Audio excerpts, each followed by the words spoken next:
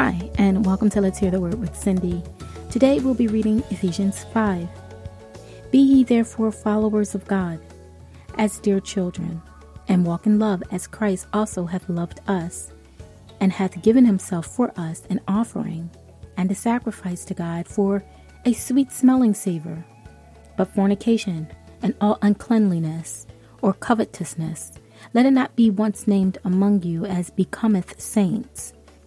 Neither filthiness, nor foolish talking, nor jesting, which are not convenient, but rather giving of thanks. For this ye know, that no whoremonger, nor unclean person, nor covetous man, who is an idolater, hath any inheritance in the kingdom of Christ and of God.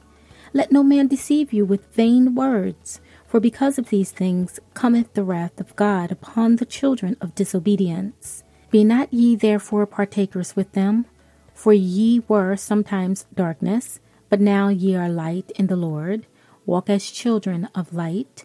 For the fruit of the Spirit is in all goodness and righteousness and truth, proving what is acceptable unto the Lord. And have no fellowship with the unfruitful works of darkness, but rather reprove them. For it is a shame even to speak of those things which are done of them in secret. But all things that are reproved are made manifest by the light. For whatsoever doth make manifest is light. Wherefore he saith, Awake thou sleepeth, and arise from the dead, and Christ shall give thee light. See then that you walk circumspectly, not as fools, but as wise, redeeming the time, because the days are evil. Wherefore be ye not unwise, but understanding what the will of the Lord is. And be not drunk with wine, wherein excess, but be filled with the Spirit, speaking to yourselves in psalms and hymns and spiritual songs, singing and making melody in your hearts to the Lord, giving thanks always for all things unto God and the Father in the name of our Lord Jesus Christ, submitting yourselves one to another in the fear of God. Wives, submit yourselves unto your own husbands as unto the Lord, for the husband is the head of the wife, even as Christ is the head of the church, and he is the Savior of the body. Therefore, as the church is subject unto Christ, so let the wives be to their own husbands in everything.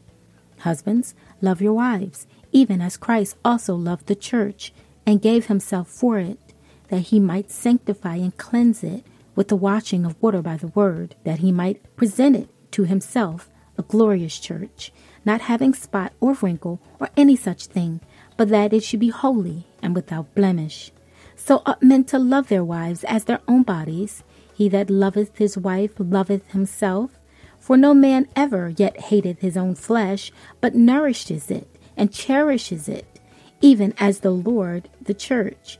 For we are members of his body, of his flesh, and of his bones. For this cause shall a man leave his father and mother, and shall be joined unto his wife, and they two shall be one flesh. This is a great mystery, but I speak concerning Christ and the church. Nevertheless, let every one of you in particular so love his wife, even as himself, and the wife see that she reverence her husband. Thank you for listening today. Be blessed.